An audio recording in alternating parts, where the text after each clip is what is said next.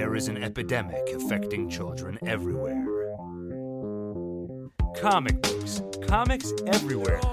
Avengers, Batman, Wonder Woman, and they're in movies now, too. In the real world, there is no good and evil. Enough! I'm reading comics, and no one's gonna stop me. Today, I'm here with Daniel because Adam couldn't make it in, but I didn't want to miss reviewing last week's issue of Batman. Daniel, why don't you say hello? Hey, everyone. It's Christmas Eve, and like I'm assuming most others of the Jewish faith, you know, we had our Chinese food. I think you traditionally have that on Christmas Day.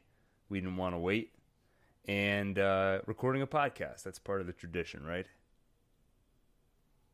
Right? Yeah, absolutely. You know, it's a podcast. You have to talk. That's part of the... I thought you were going to be doing the whole intro thing. I wasn't really ready. No, I won't give you too hard a time. Don't worry. Like I said, we're talking about Batman issue 61, and we're going to talk about issue 38 because issue 61 serves as sort of a sequel to a one-shot from earlier in the run. So we'll go through both of those. And if we have time, we'll see how the night goes. We might also do another issue of Scooby-Doo, Scooby Apocalypse. I wanted to do that just to kind of lighten the mood a little bit because these two issues of Batman are very dark. And I also just watched on YouTube, Adam Sandler did a tribute song to Chris Farley. It was really depressing. So, you know, I'm in a pretty dark place right now. So I want to lighten the mood with some Scooby Apocalypse. But I also read issue 2 of Scooby Apocalypse, which is what we'd cover, and it was also pretty dark. So, yeah, who would have thought that a comic book series about the apocalypse would be a little dark? It's fair. That's fair. I kind of shot myself right in the foot with that one. So maybe what we'll do is we'll review that, and then afterwards maybe watch an episode of classic Scooby-Doo. You know, good guys win in the end. There are no bad guys or monsters, and their plots always get foiled by, you know, kids solve mysteries. So like I said, we're talking about issue 61 today. Issue 60 of Batman actually ended on a cliffhanger, and it's not really going to be relevant for today's issue, but just to give you the background on it, Daniel, in case you're curious, there's another world in the multiverse where Bruce was killed in place of his parents. In that world, Bruce's father, Thomas Wayne, became Batman. In the last issue, that version of Batman, Thomas Wayne, showed up in our world in what appeared to be a villainous role.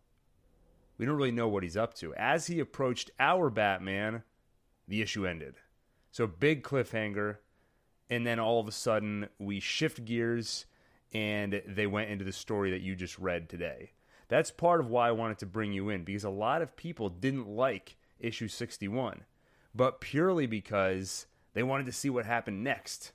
So I thought you could come in. You weren't on the edge of your seat. You didn't come in with any existing expectations. So you can give us sort of a pure view of issue 61. And then just a little more background before we get into it. Issue 61 is the first part of a multi-issue arc, which Tom King, the writer, has called the Nightmares story arc. Nightmares spelled with a K, of course. A series of issues which he says will scrape at the soul of Batman. I think you saw a little bit of that tonight. So like I said, these stories are a diversion from the ongoing story. So we've kind of put a pause on the narrative. We don't get to see what happens, you know, Batman versus Batman, Bruce Wayne versus Thomas Wayne. Probably won't see that for a few weeks, but we'll take these issues on their own and talk about them. So like I said, to understand issue 61, we have to go back to issue 38. An issue titled The Origin of Bruce Wayne. A lot of us thought this was a one-shot, but issue 61 was a sequel of sorts. With that, let's dive into issue 38, followed by issue 61 of Batman. Batman issue 38 begins with a recently orphaned child, Matthew, recounting to Bruce Wayne how he came home to find his parents brutally murdered. The child is just like Bruce in some ways. He was born into a wealthy family. He has his own trusted butler. And now, of course, he too is an orphan. The butler refers to the child as Master Bruce, and Matthew explains that this is a joke he had with his father. Matthew respected Bruce Wayne so much, he liked to pretend he was him. After explaining this, he then begs Bruce to tell him if the pain of losing your parents will ever go away.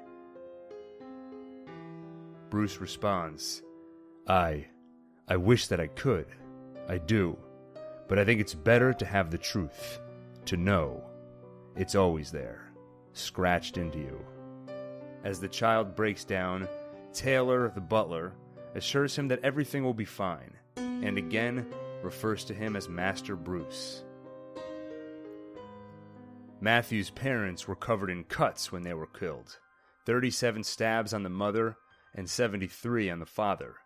So Bruce and Commissioner Gordon suspect Zsasz as the culprit, a sadistic killer who, as he puts it, likes to cut. He also keeps a tally of his kills by cutting scars into his own body. The 2 fresh wounds on his arm serve as evidence that he was indeed behind the death of Matthew's parents.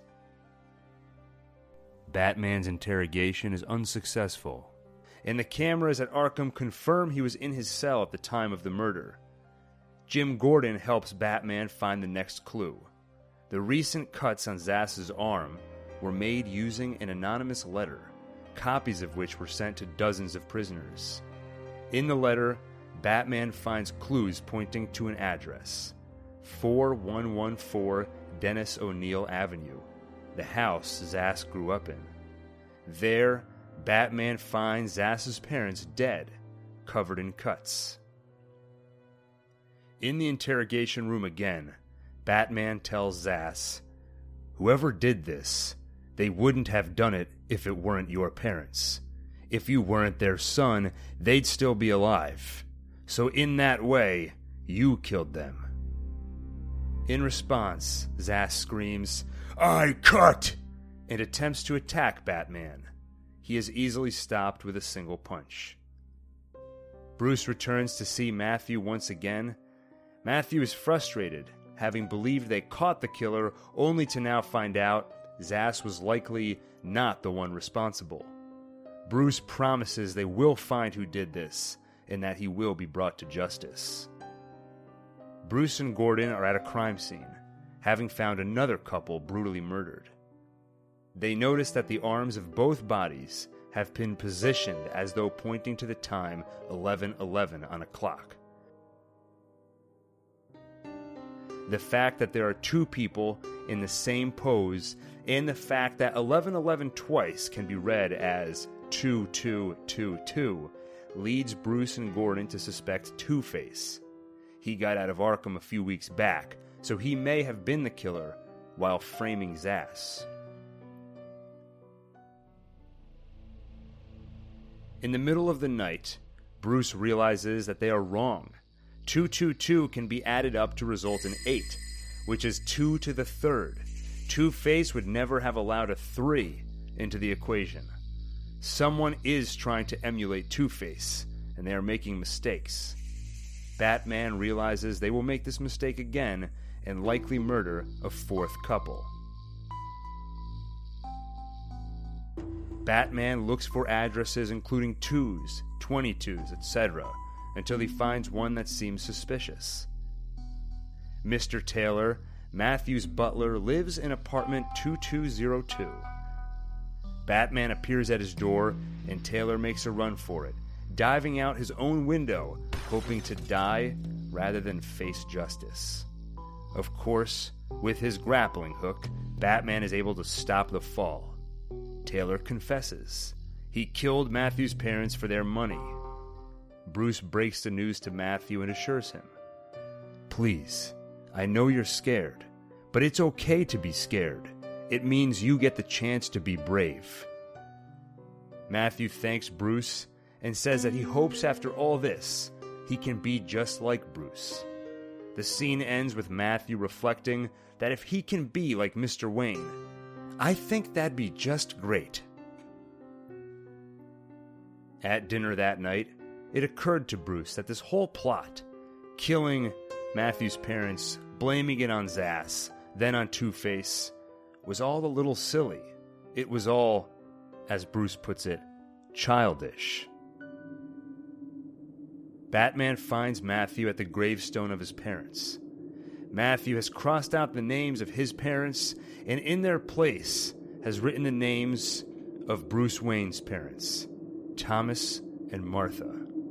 Batman explains that upon a second interrogation of the butler, Mr. Taylor confessed that Matthew loved Bruce Wayne and wanted to be Bruce Wayne. So much so that he ordered his butler to murder his own parents. Earlier, Bruce had told Matthew that after the death of your parents, the pain is permanently scratched into you. Matthew has taken this literally, as when he turns to face Batman, we see the names Thomas and Martha carved into his face. Batman tries to tell Matthew that he is sick, that he needs help, but Matthew doesn't listen. Instead, he shouts about how the pain of his parents' death will inspire him to do good for Gotham. He yells, "I'm Master Bruce, and I will never stop fighting for the light, for Gotham, for Mommy and Daddy." Bruce responds firmly, "Stop it. You're not Bruce Wayne. You're a sick kid with dead parents." The child responds, "Well, yes, but what else is Bruce Wayne?" Bruce returns home after the confrontation. The expression on his face tells us he is shaken. Matthew, with a smile on his face, is restrained and taken to his cell.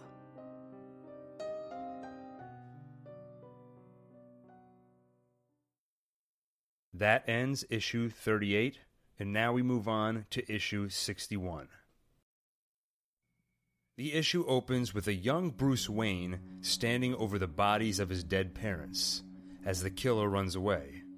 We know something is off when Commissioner Gordon recounts the crime to Batman himself on the rooftop where they usually meet.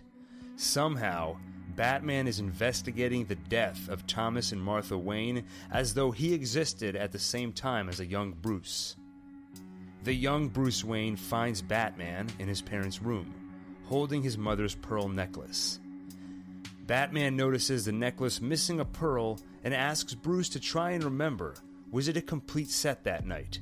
Had his mother worn the necklace while it was missing a pearl? Bruce doesn't remember. Batman assures him and says, "Yes, you do. Think, reason, remember, be worthy of your parents. Be the detective that finds their killer." In response, Bruce deduces that it must have been a complete set. He tells Batman, Mother she wouldn't wear something, she was always perfect." At a bar, Batman finds a man bragging about buying a single pearl from a man for $137. By holding this man off an overpass and threatening to drop him, Batman is able to learn from him that he bought the pearl from Frank Giala. The man then begs Batman, "Okay, that's all I have. I gave you whatever I had. I swear, honest. And now you won't do it, right? You promise. Say you won't do it. Say you won't drop me." With teeth clenched, Batman replies, "I won't drop you." The man screams as he is dropped from the overpass and ultimately lands in the back of a truck, allowing him to survive. Batman tracks down Frank Giala and from him learns the original source of the pearl, the killer of Thomas and Martha Wayne. This man is sitting on a train discussing with another passenger how much he loves trains, how they have always made him feel safe. He is, of course, blissfully unaware that Batman has appeared in the window behind him. Young Bruce is visited by a smiling Jim Gordon, informing him that Batman got the killer. The killer stands trial and confesses, explaining that he was looking for money. When he pulled the gun on Thomas and Martha, before he knew it, he pulled the trigger. Young Bruce angrily watches as the man completes his monologue before the court and says, "I was a coward. I was suspicious. I was nothing but that, you know." We see that this young Bruce Wayne is broken. He is inattentive in class. He can't sleep. He walks alone in the rain. He lies in the grass staring at a red sky. He looks solemnly at pictures of him with his parents. He walks alone in the snow. He can't sleep but cries instead. He stands in the alley where his parents were killed. The mayor of Gotham is an old friend of Bruce's parents, and at Bruce's request, arranged for a personal meeting between him and his parents' killer. Jim Gordon escorts him and explains that he doesn't think the visit is healthy. Bruce disagrees. When they arrive at the cell, the killer extends an arm through the bars of his cell and offers an apology to Bruce. His face is one of horror as his throat is slit and his arms are sliced open by a razor Bruce managed to sneak into the cell. Young Bruce is pulled away by the guards, and then, for the first time this issue, we see reality. We see that the man killed was not the murderer of Bruce's parents, but was just another inmate in Gotham City's correctional facility. We see that young Bruce Wayne is not here, but in his place is a child, with the names Thomas and Martha carved into his face. We see a boy named Matthew, now fully believing himself to be Bruce Wayne. We learn that Matthew has just brutally murdered a man who was being held on a drug charge, someone with no history of violence. This isn't the first time Matthew has done this either. In the interrogation room, a correctional officer yells at Matthew, "I'm tired of this. Do you know how damn tired I am of these bodies, Matthew? Of telling my bosses I can't get control of some kid." Matthew angrily replies, "My name is Master Bruce, son of Thomas and Martha Wayne, who are forever dead and for whom I shall forever seek vengeance." In a conversation between two correctional officers, we learn that this is Matthew's 7th kill. Although he will be the youngest inmate and the only child held there, they decide he will be sent to Arkham Asylum, where he can be their problem, where the people he kills will deserve it. Matthew, with an expression somewhere between anger, despair, and satisfaction, says to himself, "Mother, Father, I love you. I miss you so." Daniel. Yeah, I'm here. How do you think I did with my recap? Yeah, I liked it. Yeah? It was good. It pulled me in. I was thinking that I might just kind of like glance over my notes, look at my phone while you were doing it, since I just read the comic. But no, I was very focused. I really liked it. Captivated? Absolutely. All right, good. So tell me, what was your raw reaction when you finished issue 38 and you realized the twist? You know, what was going on with this kid Matthew? Immediate reaction, what was it? Just a very kind of like disgusted feeling. Like it lived up to how dark I thought it would be. Like especially from your intro, and then just the first time I saw the cover of the issue, it just looked so creepy and dark. It really lived up to that once I got to the end. Yeah, well, you were reading it in the same room as me while I was watching that Chris Farley video, and you turned to me from the table and you were like, "Whoa, what?" So the twist worked. Are you as impressed as I am? So I haven't read. It's only recently that I started reading Batman again. I was kind of on a several-year hiatus, reading it here and there. But you know the character's been around for 60 or so years. Are you impressed that you can still pick up an issue that came out, 3 days ago and see something that you haven't seen from Batman before? Yeah, that's pretty cool. Yeah. I didn't even really think about that, but that's pretty amazing. So for me, I'll say issue 38, the twist, the revelation that Matthew killed his own parents. That twist worked really well for me because it's the perfect kind of twist where when you go back and reread the issue, it seems super obvious. So it doesn't feel like they cheated. It was telegraphed throughout the issue. The character says several times he wants to be just like Bruce. His butler calls him Master Bruce, and they play it off as a joke. But when you read it again, you realize how kind of crazy that is. So the twist worked really well for me in issue 38. I'll say issue 61 also had a twist, right? The twist is that Matthew is now killing random people who he believes to be responsible for killing his parents being Martha and Thomas, who aren't really his parents.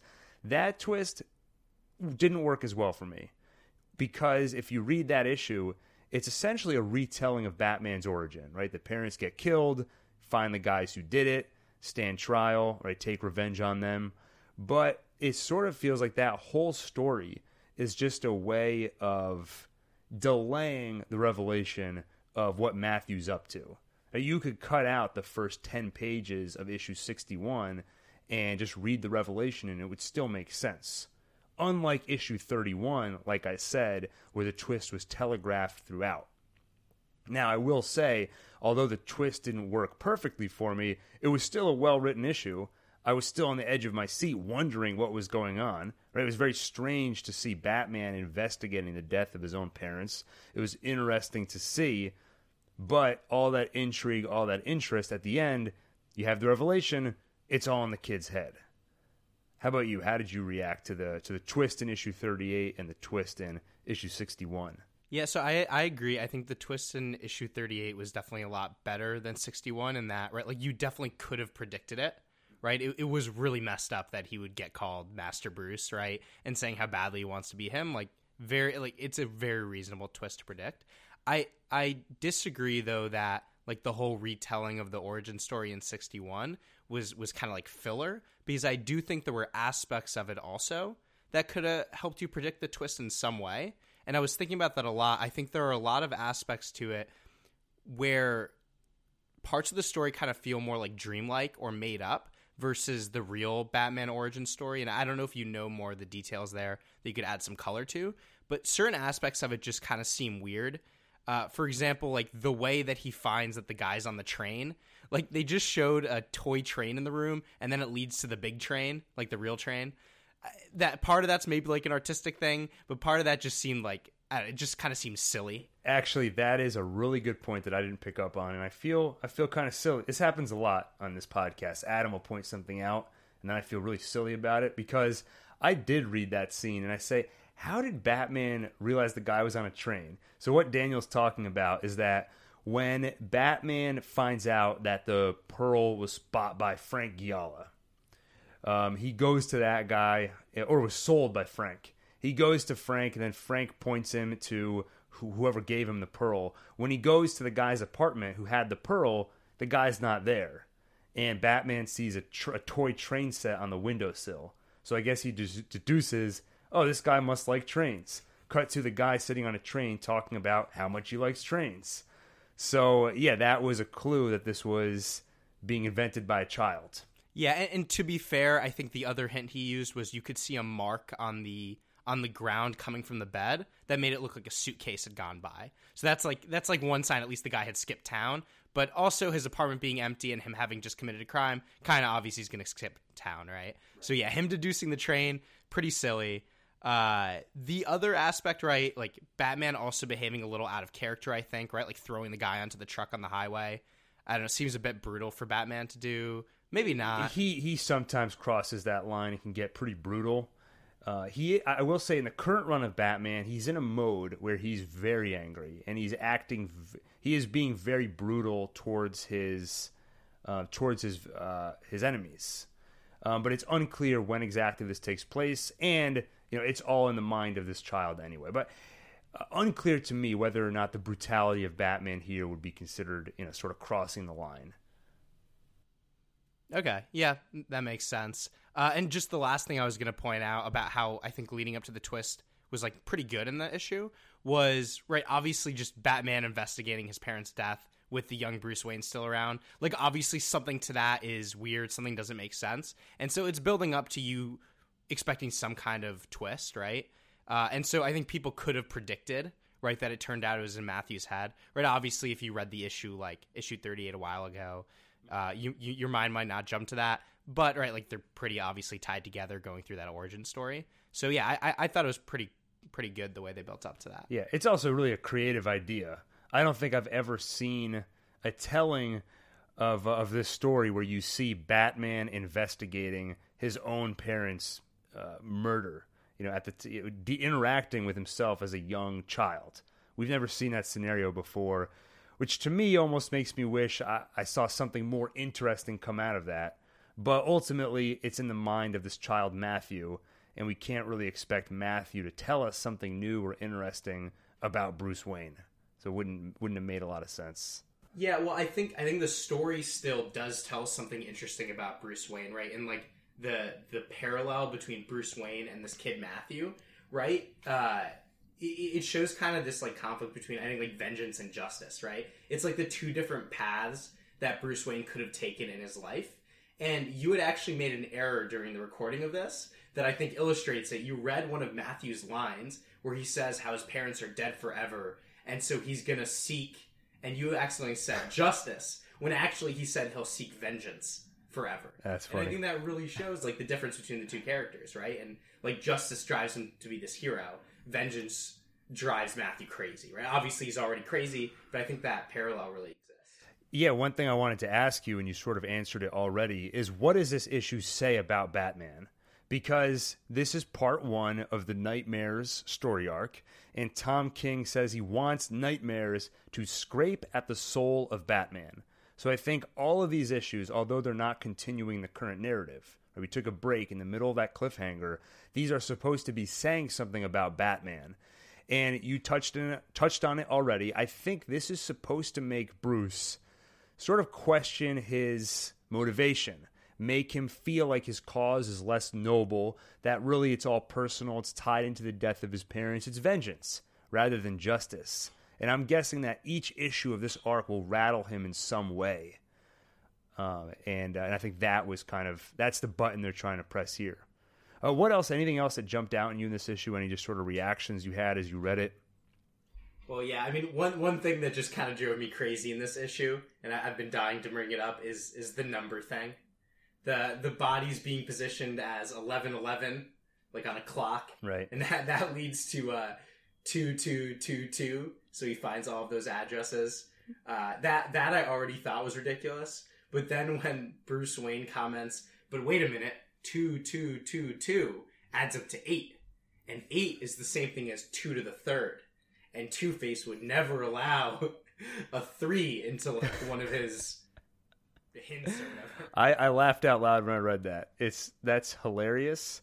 And it did make me kind of start to drive myself a little bit nuts, because I was like, you could do that with any number. Like any number, you could find a way to work a 3 or an odd number into it.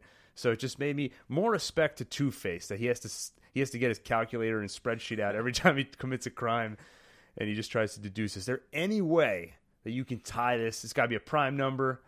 So I love that. And, a little bit absurd, but entertaining. So I had another thought about this. I just wanted to ask you about it. In like the real Bruce Wayne origin story, and there's probably like a lot of versions of it, I guess. Does the real Bruce Wayne ever go and visit his killer, or his parents' killer, for like a face-to-face meeting outside of like that court case? You're trying to make me seem not very knowledgeable on comics. I don't know, honestly. I'm assuming that there have been versions of the origin where he faces his killer. But we'll have to do research on that. And I don't know what if they've touched on it in this current run of Batman, what the current mythology is. Would you be interested in seeing more of this kid? We've seen him in 2 issues now. The second issue sort of evolved him a little bit. Right? At first, kills his own parents to set himself up to be Bruce Wayne. The next evolution is that he's now killing random people, thinking they're the murderer of his parents. Would you want to see a 3rd issue about him? Yeah, I think there's probably a lot of cool things you could do with him, right? Just in this kind of like parallel to Bruce Wayne type storyline. My only worry is that both issues now have had a twist. Do they now feel pressured like every time this kid shows up? It's got to be an issue of what's going on, I don't know what's happening, and then you have to have some new revelation of another evolution to the character. We'll see. As of now, I don't think they've announced any plans for him to come back. The next issue, Nightmares Part 2, will be about Professor Pig. And then after that, we've got Constantine. So that means there'll be demons and other kind of supernatural things. Flash will show up after that. So if we do see him again, it'll be a little while. I'll say I'm not dying to see more of him. It doesn't feel like there's the way he's set up right now. What more do we need to know about him? Right? He kind of made the statement, put the mirror in front of Bruce Wayne, made him question his motivations. If they brought him back, it would have to be more than just, oh, he's still killing people, thinking they're the people that killed his parents. Right? They'd have to find some new way to grow this character, some further depth. But we'll see. I'd be curious if he comes back again. Yeah, he could like recreate other villains too, right? Like living out Batman's life, right? He could like recreate the Joker, so he won against the Joker. Like, there's like cool things like that. He doesn't know. I mean, I don't think he knows that Bruce Wayne is Batman. Bruce Wayne is known for fighting for Gotham, but he just doesn't do it as a vigilante. Interesting. The whole time I read this comic, assuming he knew Bruce Wayne is Batman, right? But I guess he never explicitly says anything like that. Yeah, and in the issue 61, the reason that Matthew is able to imagine Batman investigating the death of Bruce Wayne's parents is because that Matthew thinks that Bruce and Batman are two different people. So that could be the evolution here. Maybe Matthew does such a good job of getting in Bruce Wayne's head, he realizes that Bruce Wayne is Batman. Kind of like how in The Dark Knight Rises, the movie, what's the name of that actor from Third Rock from the Sun? You know, the guy who plays John Blake, a.k.a. Robin. Oh, yeah, he realizes that Bruce Wayne's Batman because of his experience, like, as an orphan himself. Yeah, it's like, right? You're an orphan, I'm an orphan, and I was able to look into your eyes, and I knew you were Batman. I don't think that sounds like him at all. Not at all, no. But if that guy, John Blake, can do it, so I don't even think that's his name. John Blake is a poet. The actor was Joseph Gordon-Levitt. Joseph Gordon-Levitt. Were you trying to remember the actor or the character's name? The actor. Character. If Joseph Gordon-Levitt can do it just because they're both orphans, then Matthew, not only is he an orphan, but he literally believes he's Bruce Wayne. If he can figure out that Wayne is Batman, that could be the next evolution of this character. And then you could see him being like, I need my own Joker. And he's like, cuts someone's mouth open to turn them into the Joker, starts recreating villains. Hey, hopefully the writers are listening to us and taking some notes, taking these ideas down. One other reaction I had reading this is this might be a little bit of social commentary on how oftentimes we read stories, we watch movies, and we idolize or look at the main characters as role models, even though arguably you shouldn't in some cases. For example, I read Batman and I think I want to be Batman. But what does it mean when you say that? You're saying I want to suffer tragedy and then have a righteous cause to fight for. You think the same thing when you watch 24. You want to be Jack Bauer. Or any one of these kind of anti-heroes. You feel like you want to be those characters when in reality they're written as very broken down, messed up human beings. And maybe this is Tom King. I don't know if he's trying to that's the writer of it, in case you weren't familiar. Daniel's nodding his head.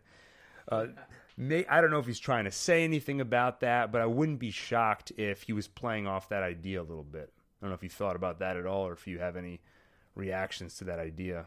No, I didn't, but it's an interesting point because it's something that comes up like all the time, right? Mm-hmm. Like you watch like a World War II movie or something and you're like really jealous of the like people like in the front lines, right? Which is different, right? They're not like broken characters, but in the same way, like they're going through these like horrible things, and you're like envious of it for some reason. Yeah, you're envious of having something to fight for. Or you watch Spider-Man, you go home and you dump a bunch of spiders on you, and you're like, bite me, I want powers. We've all been there. Yeah. All right. Well, I'll say, do we want to see this character again? We tossed a few ideas around. Would be interested to see him show up again. In general, I'll say on the Nightmares arc for what we expect to see next.